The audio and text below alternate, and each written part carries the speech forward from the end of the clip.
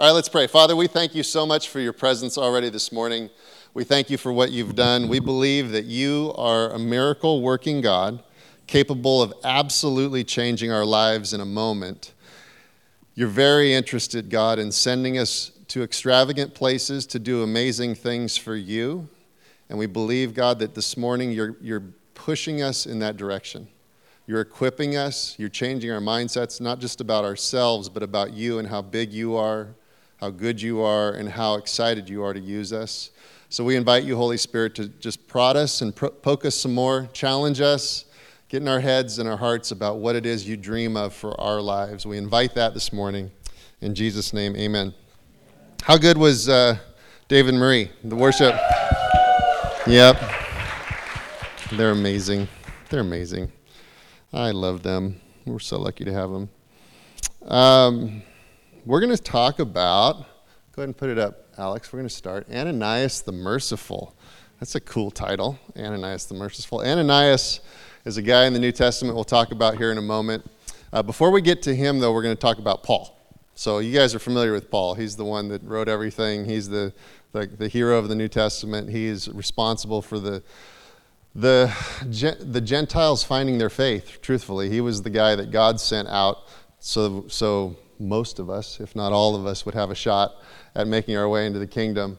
Paul is a centerpiece of Christianity. Hugely important, probably, I would just say, irreplaceable. The impact that one individual had on the history of humanity is way beyond compare. Like you couldn't put anyone other than Jesus next to him and say, like, had such a significant impact on human history.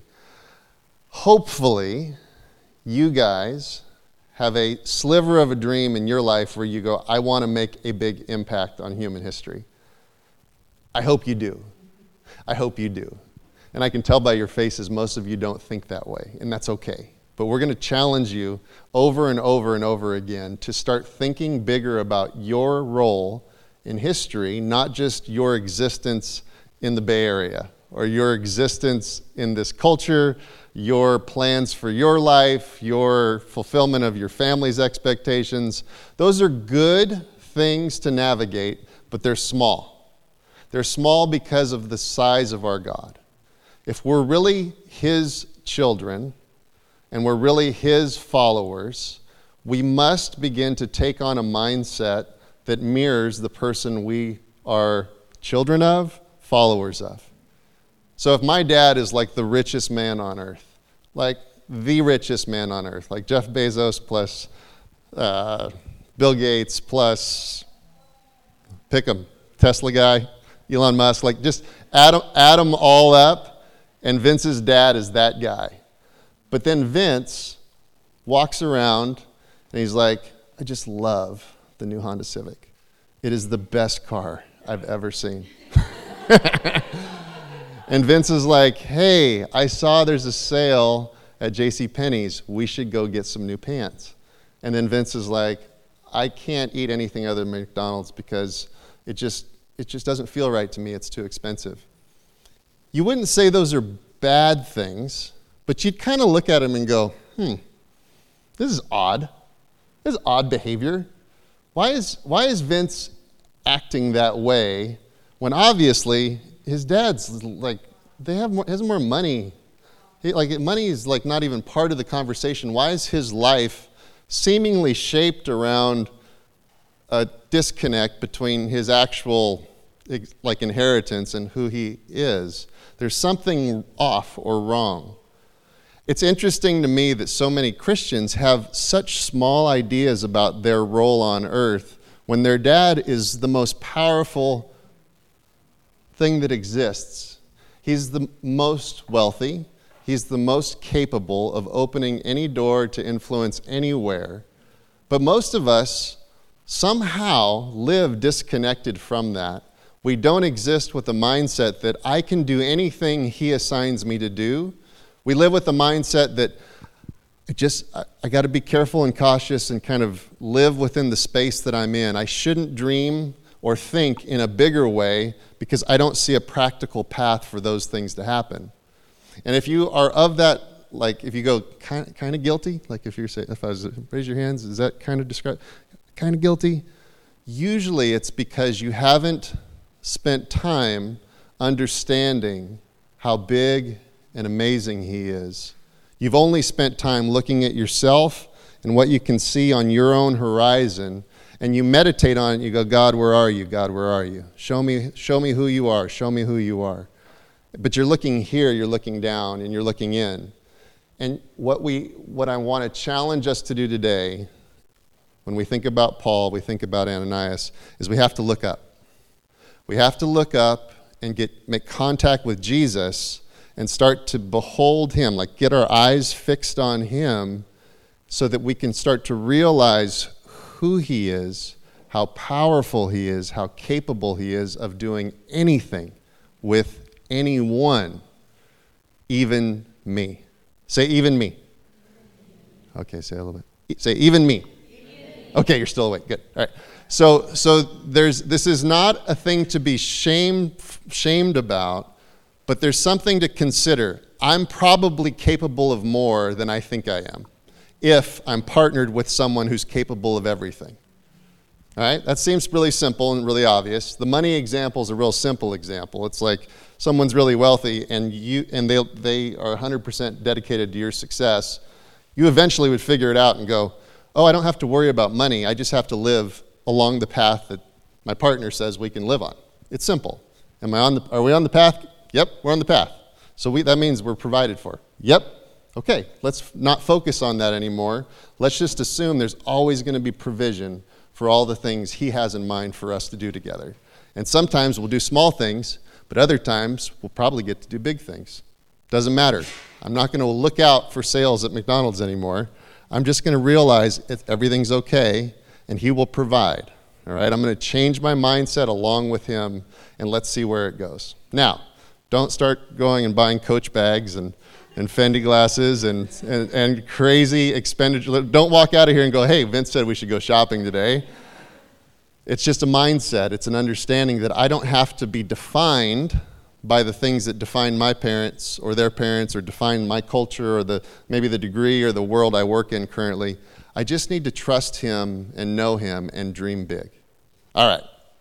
That's a foundational concept that we just want to continually challenge ourselves with, because I'll guarantee you not one of us has arrived at complete freedom where we just totally trust God in all the ways we should, and none of us are there, but it's something we have to constantly remind ourselves, am I acting like his child, or am I acting like I've heard about how big he is? You know, and sometimes it's just like I got to slow down and look at him again. And so when we consider Paul and Ananias, because those two, they're joined together in our story of Ananias today, it really centers around Paul. But these are people who made an impact on the world. They made a huge impact on the world. And they did it because they yielded to the voice of God. Their ability to, in their moment, in their season, say, God, what do you want me to do? And even though it was a little rough going at first, they yielded and they followed. It was simple. And therefore, God then began this work through them and in them that absolutely changed humanity. So, what I want to do is I want you to turn to someone that you think could do better in life, and you say, you're more like Ananias than you think. Okay, go ahead.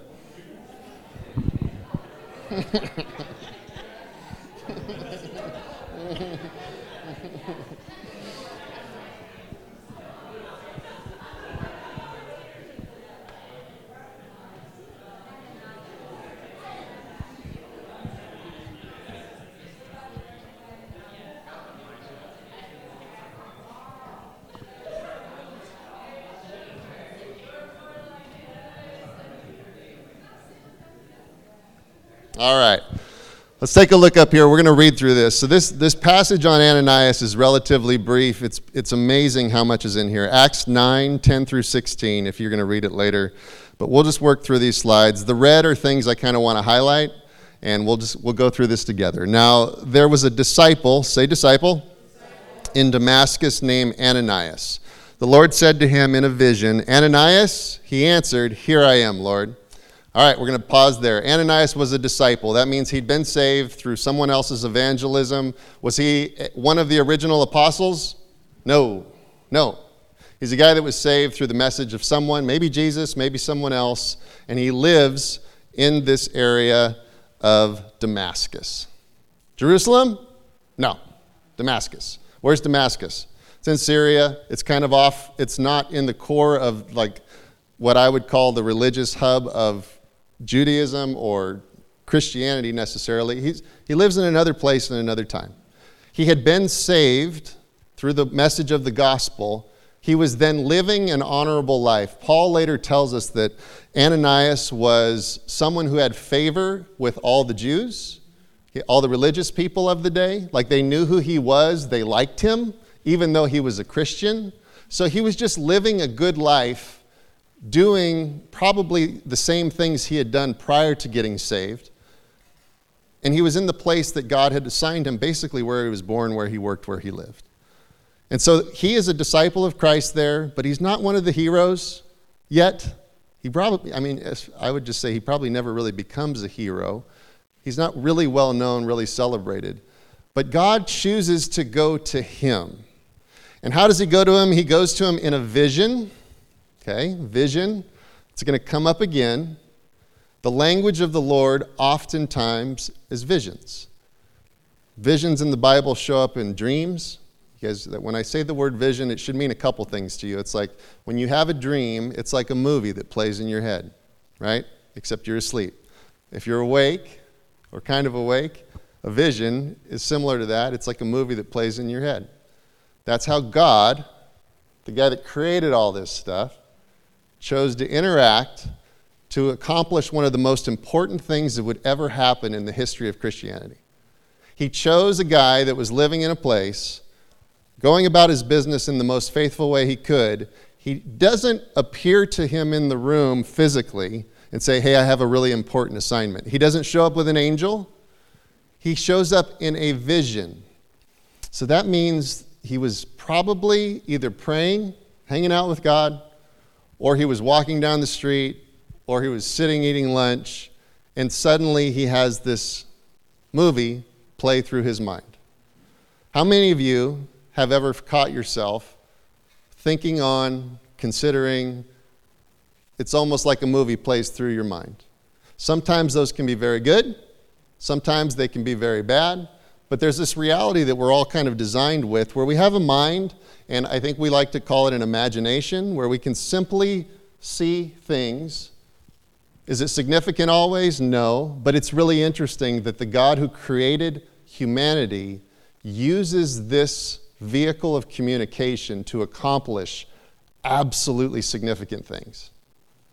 So here's my challenge to you. If you're a person who doesn't actively have a vision life, you say, well, that sounds really special and far out, and like, I don't know how that works. I've never had a vision. It sounds spiritual, mystical, spooky.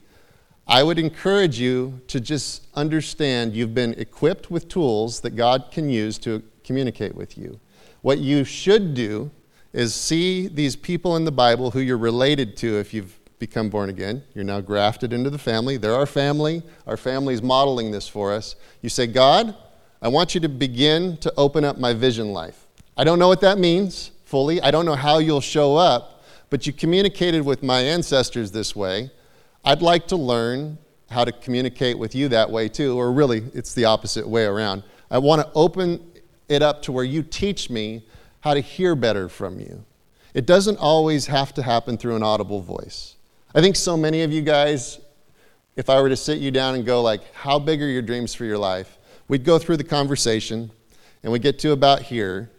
And if I was to say, what if you could hear from God super clearly? Now tell me what your dreams would be like.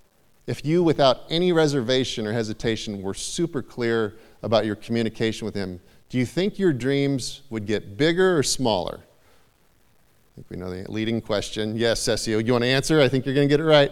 Bigger. Oh, she got it right. There's a 50-50 chance. Woo! I'm proud of you. She also teaches our children's church. Therefore, you can trust your kids with Cecia in children's church. She answers that question right.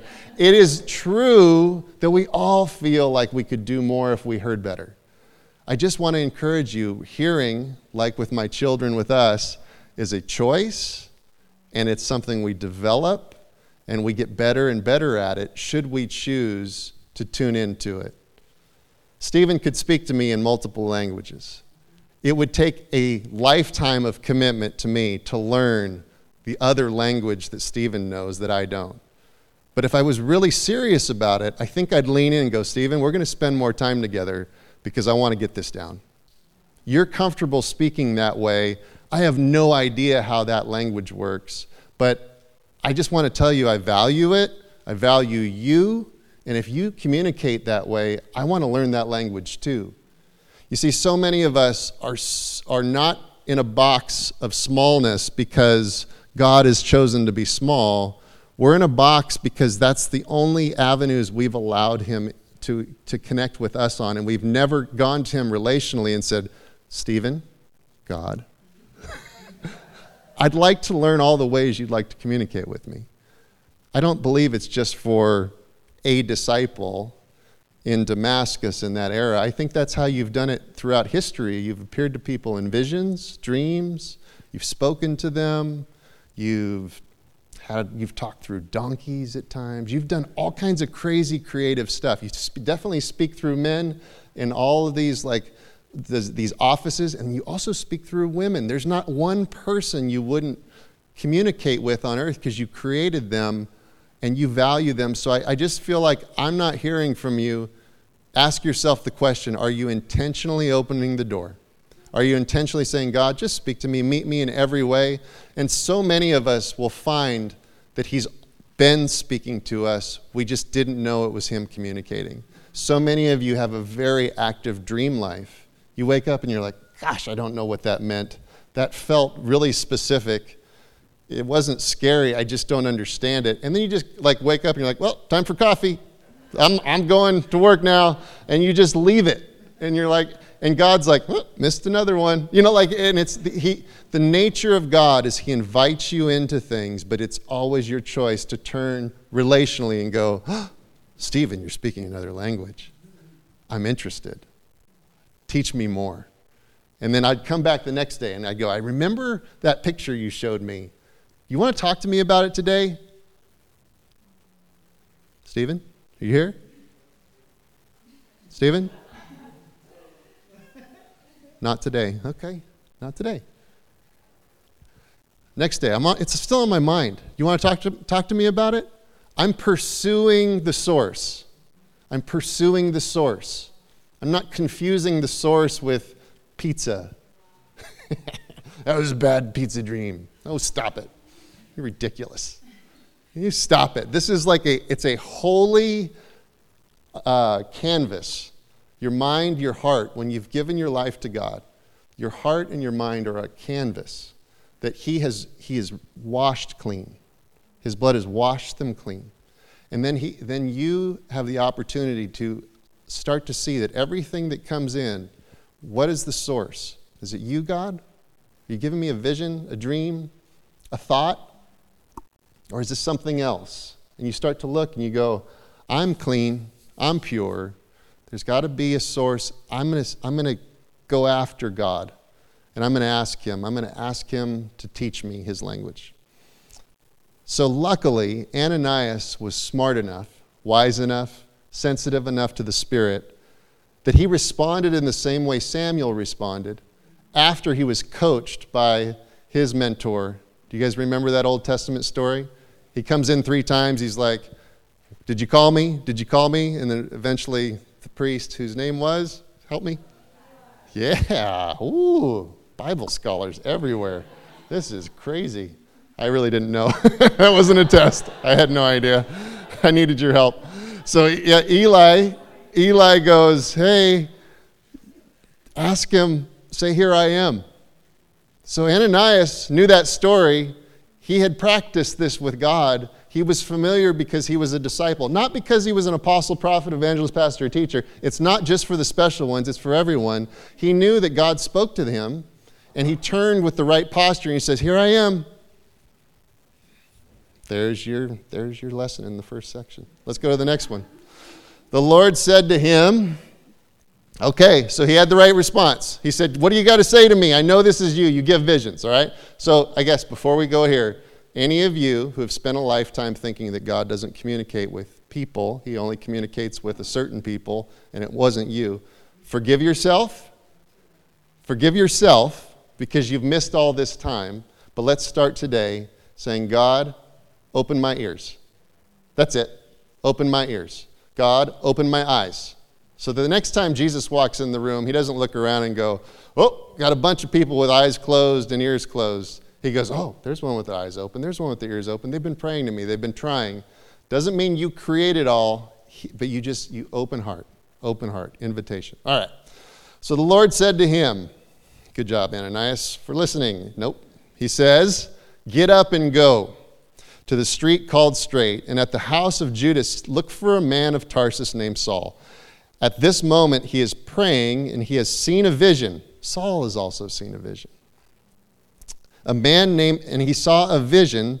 In that vision, a man named Ananias comes in, and he lays hands on him so that he might regain his sight. Oh, this is crazy. So you're saying that God, with two people at the same time, is communicating about what's going to happen so they're both willing and able to receive what God had intended. Why doesn't God just meet him himself? He already did. You guys know the story that precedes this, right? Saul's on the road to go take out some Christians, and God shows up and blinds him, knocks him down, and he does that himself, whether it was him or an angel, whatever he sent, he does that. But then you follow this story and God stops doing it. He starts working through people. And this is where we all just wish God would change his behavior. We really do. We're like, it would be so much easier if Jesus himself would walk into the room and be like, Vince, it's time for you to take this assignment. And you'd be like, yes, Jesus, this is easy. We should do this more often. This is really much simpler. You should choose this degree. You should take this class. You should wear these jeans. You should really conduct yourself in this way. Stay away from that girl, Vince. That's a bad one. Choose that guy. That's a good husband to be. Why doesn't God do that for us? Because this is his wisdom. He knows that what we're designed to do is intimately connect with him, but also in humility lean on one another. There's no kingdom manifesting on earth where humanity, out of their own choice, leans on one another and trusts in faith of God if he's constantly appearing, manipulating us like puppets. He needs us out of choice and out of faith to act like Abraham, out of choice and out of faith, leaned in. And if you can imagine generation after generation where we just do that, we lean in, we're like, he speaks to me in visions and dreams. He gives me hints and clues. I think he's leading me this way. What do you think? David starts playing the keyboard. I'm like, David, you're confirming my vision. Marie starts singing. She's like, oh. I'm like, Marie, you knew. That's what happened in my vision. And I'm like, Stephen. And he starts speaking a weird language. And you're like, it's all true. Like we lean into each other and we trust and we hear. And so Paul, can you imagine this moment? He's blind, like literally physically blind. He's been encountered by the Jesus, the God, the King, who he'd been persecuting and killing people for. Can you imagine how low Paul was? He wasn't big and strong. He came to realize he had literally contributed to the death of people who were pioneering for the King. He was low, he was broken, he was wounded, and he was sad. But he had this truth that had been come over him. And you have to imagine the thought life of Paul in this season. Did I get what I've deserved? I'll be blind for the rest of my life. Will I ever see again? Maybe not, but I definitely don't deserve to. There's a humility that's in Paul, but there's this same Jesus that encountered him, and he begins to lead him in this way that would shape the way Paul would lead others for a whole lifetime. And he says, Paul, there's someone coming, and this is what he's going to do. It's very specific, so you must trust. You can't be afraid, because think of it the other way. Paul had been killing Christians. Paul, now that he realizes that the Christians were serving the right God, but he no longer has his natural and physical strength, he probably feels afraid. He probably realizes there's going to be some that want justice for his life. There'd probably a whole gang of people that were like, it would be better if he's just dead so that Christian faith could keep going. He's the ringleader, the persecutor of all of us. So Paul's in this vulnerable position, and Ananias has the right response. Let's go to the next one. It says, but Ananias answered. And this is important because I want to remind you, Ananias is human just like you and I. Ananias answered, Lord, I have heard from many about this man. How much evil, say evil. Oh, evil. He has done to your saints in Jerusalem. And here he has authority from the chief priests to bind all who invoke your name. So Ananias is turning and reasoning with God. He's not, remember, God was like, get up and go and do this. Very specific instructions. Specific person, he sees a whole scene, you're going to lay hands, he's going to receive his sight. That's a good thing, right? It's like, I'm going to use you to go work a miracle.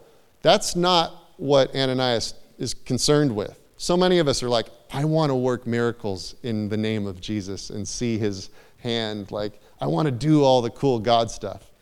It's interesting that God comes to Ananias and he's like, you're going to do all the cool God stuff. And Ananias goes, hold on, that guy is evil. and like really evil. Like the definition of evil, literally has killed people. Killed them. Wonderful people. Wonderful people. He doesn't deserve mercy. He deserves judgment. Why on earth would you send me to heal him? And what does God say? Go. He says it again. Go. For he is an instrument whom I have chosen to bring my name before Gentiles and kings and before the people of Israel. I myself will show him how much he must suffer for the sake of my name.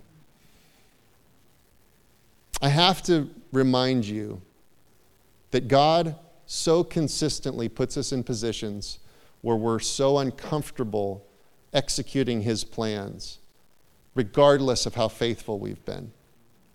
And it's almost like it's God's way and nature to demand faith at every junction, every decision, every choice. Do you guys remember that Paul, I'm going to fast forward into Paul's a really successful guy in the kingdom. Paul was the most Jewish of Jews. He was the Pharisee of Pharisees, the Bible says. He was the most equipped person on earth to talk to Jews about Jesus. God sends him to Gentiles, the opposite, whom he was not prepared to speak to, whom he did not understand the culture of. He was completely foreign to those people. You guys remember Peter, the fisherman, the simple Jewish fisherman? Who is he sent to?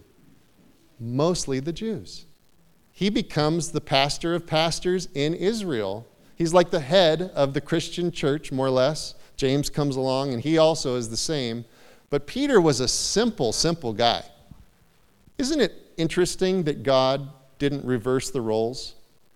Isn't it interesting that God, in his wisdom, forced both of them into a position of extreme discomfort as a lifestyle in order to accomplish God's purpose? I want to introduce this thought to you guys. As God begins to call you into a place where you're doing mightier acts on his behalf, there will be discomfort, most likely with the people he calls you to. You go, I'm super equipped, Vince.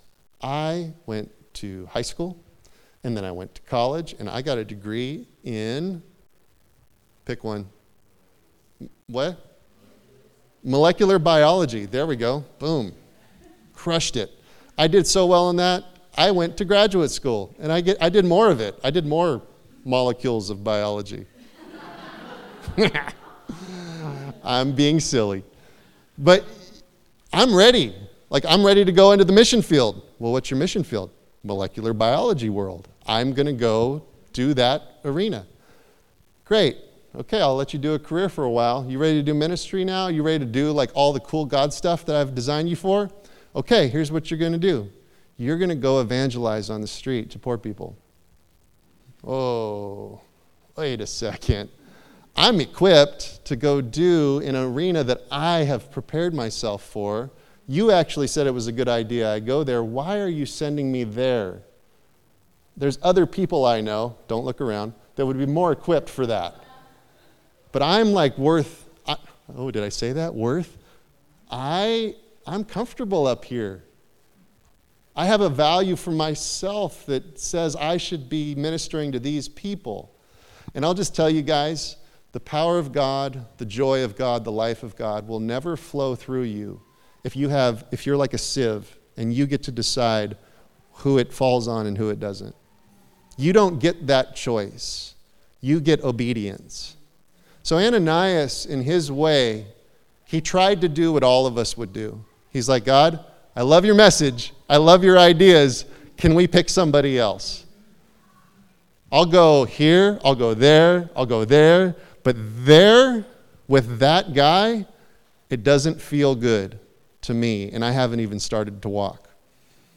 God's only response is the same response he'll give all of us. You must go, and you got to go in faith, because I have chosen them.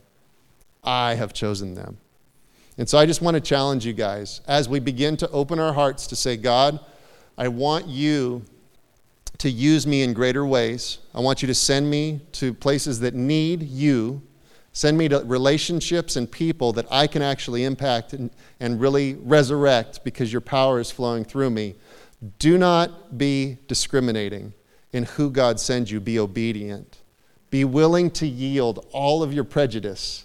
Be willing to yield all of your racism. Be willing to yield all of your idea of who is worth your time, investment, words, love.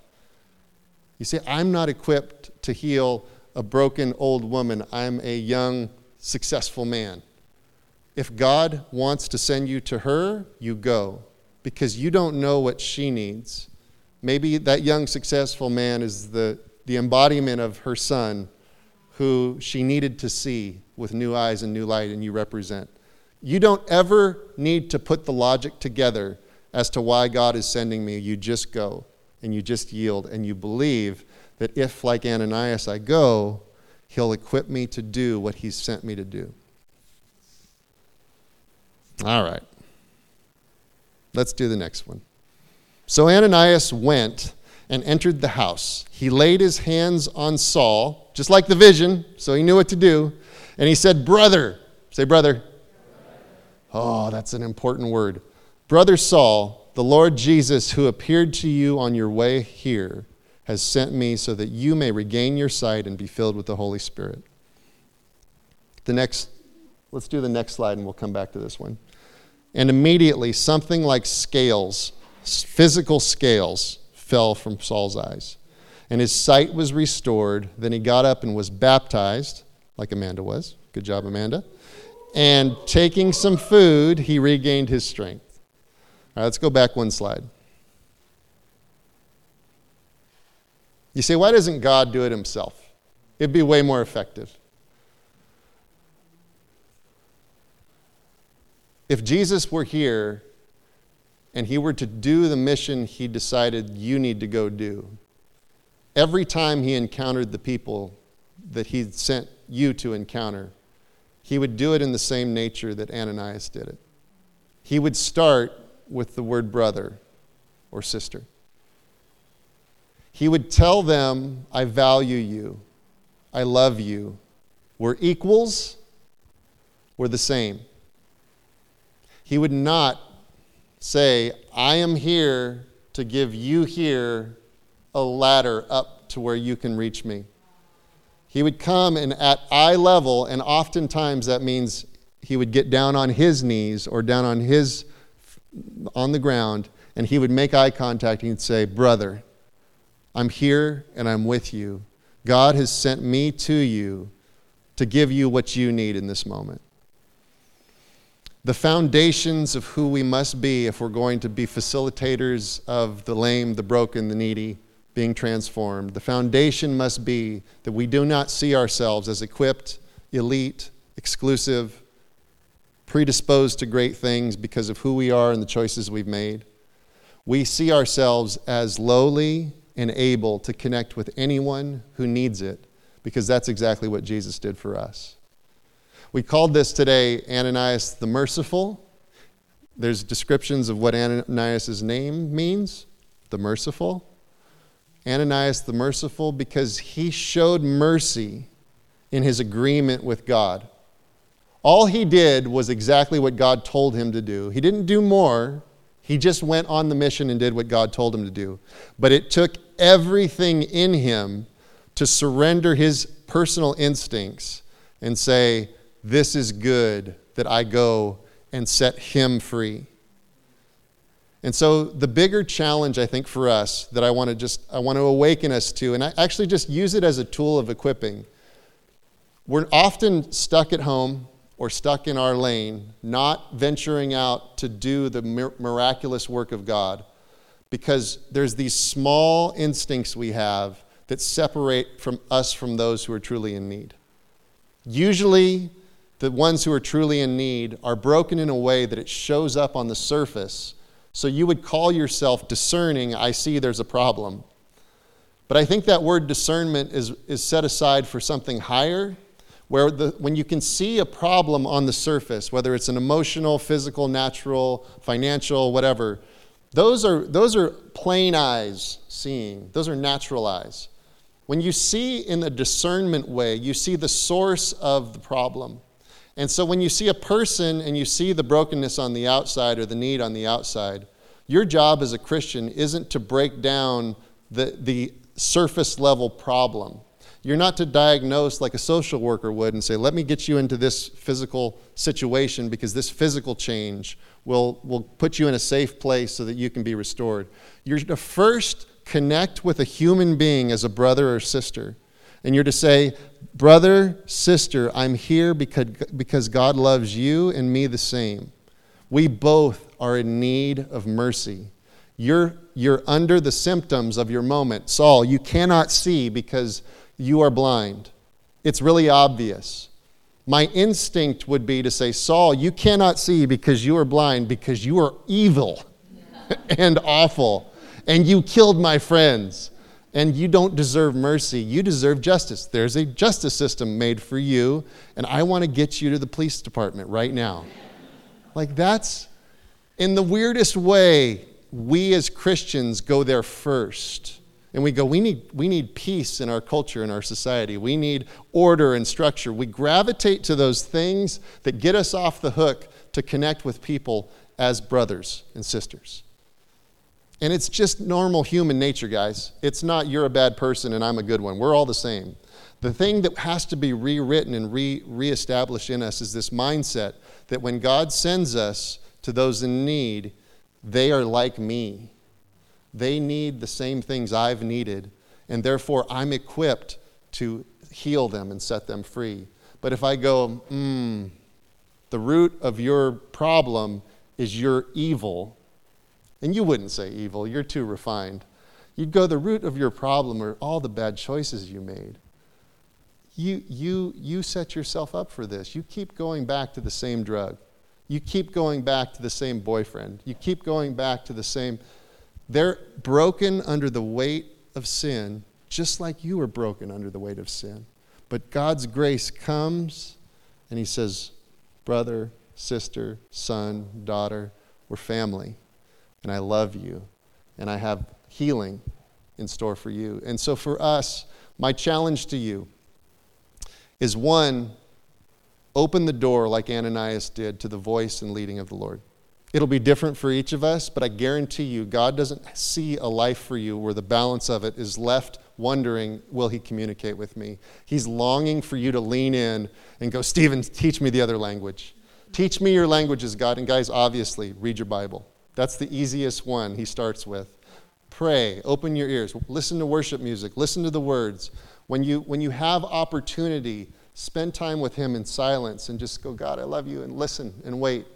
Close your eyes and see what pops into your mind. Kind of the language of visions, right? Spend time pursuing the one who can send. And then when he says go, you turn to yourself and you go, you shut up. You be quiet. Don't you argue with him, because he's going to tell you to go, and your first instinct's going to be, I'm uncomfortable. And then your next instinct's going to be the justification of that discomfort. And then your next thing's going to be, oh, that wasn't God after all. That was a bad idea. Oh, glad I didn't do that. That's how it happens. And remember, the nature of these invitations is so, it's of such high worth that God, for a Saul, would come to you and say, I want to allow you to participate in something I'm going to do. I guarantee you, if Ananias hadn't said yes, we would never have heard about him, but someone else would have. And the nature of God is to pursue those who he's chosen. And when he invites you into that process, realize he's giving me gold. He's giving me garments. He's telling me that I look like him so I can go. And anything in you or around you that resists arrest and goes, I get it, I get the idea. I start walking. Okay, God told me to lay hands on him. Okay, I think I can do that. He told me to bless him. I don't know if I can do that. I don't know how this is going to go. And by the time you get there, you're like, hey, I'm dropping off food and I got to leave. Like you've rewritten the script because you've talked through it in your mind, and you're like, that's all I can really justify and get comfortable with. I just want to encourage you, radical obedience, radical risk is what yields radical results. Conservative, comfortable, logical paths to accomplishing things is what everyone without God does. You don't need God to do that stuff. You need his Holy Spirit to guide you into radical results.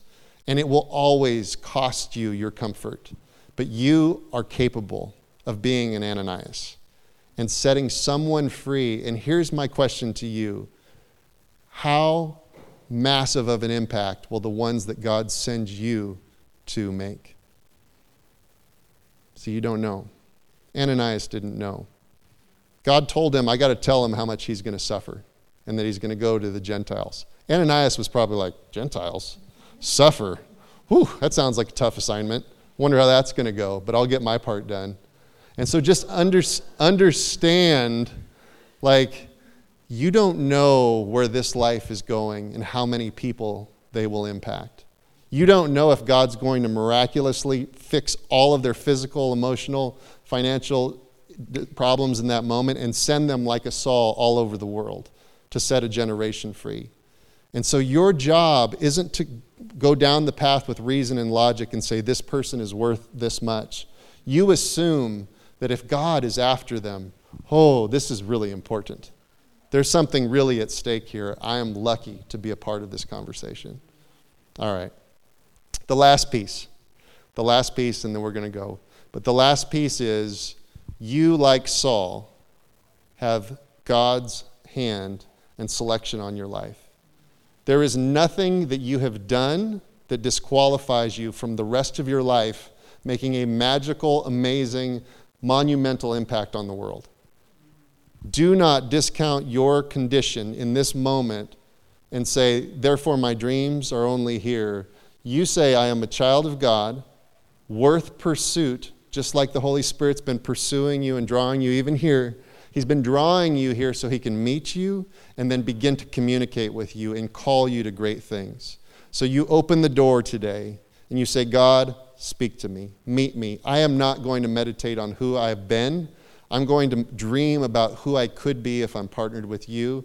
There is nothing you've done that will disqualify you. Saul was a murderer. You are not. And even if you were, God is after you. Understand it. There's no sin that you're currently participating in that's too big or too great. There's nothing in your lineage where you say, I'm harassed, like we covered in worship, where it's like my mind, I can't control it. It doesn't feel good. It's not godly. God is capable, and he wants to set you free. He wants that canvas of your heart and mind to be wide open so you can go make a massive impact. Massive impact. All right, let me pray for you. I'm excited for you guys. I'm excited because you're like Ananias, and if you were like Saul, you're not anymore. God is going to make awesome fruit out of your life and your dedication. So, Father, we commit our minds and our hearts to you this morning. We ask you to come and fill us up with hope, fill us up with peace. We pray that you would just cleanse our mind, almost like you did with Saul, where you take the scales off and you allow us to begin to see visions like Ananias saw visions. That there's nothing that would keep you from communicating with us from this point forward. I just release open eyes to everyone in this room. If you see, I ask that God would open your eyes in a greater way so that you would see more. If you hear his voice, you feel like you're led by the Spirit, I ask that the volume would be turned up and you would feel more and more like he is shouting and yelling and celebrating you and with you every day. I pray that any shame like Saul had because of his choices in the past would just fall off today, and that these would know they've been drawn by the Spirit of God to live a new redeemed life where they go and work miracles in Jesus' name. All of you are empowered to go on behalf of Jesus and set people free. All you have to do is say, he has sent me so that you can be free. So, Father, I just anoint each one, I equip each one. We ask that each one would begin to get new directions that would excite them, that would challenge them, that all of the resistance that they would feel, they would quickly know this is awesome, that this resistance is evidence of God's great interest in this work getting done, and I get to be a part. So, Father, we thank you for sending us out. Go with us this week, challenge us, speak to us about where we're going, and use us while we're there. In Jesus' name, amen. All right. Love you guys.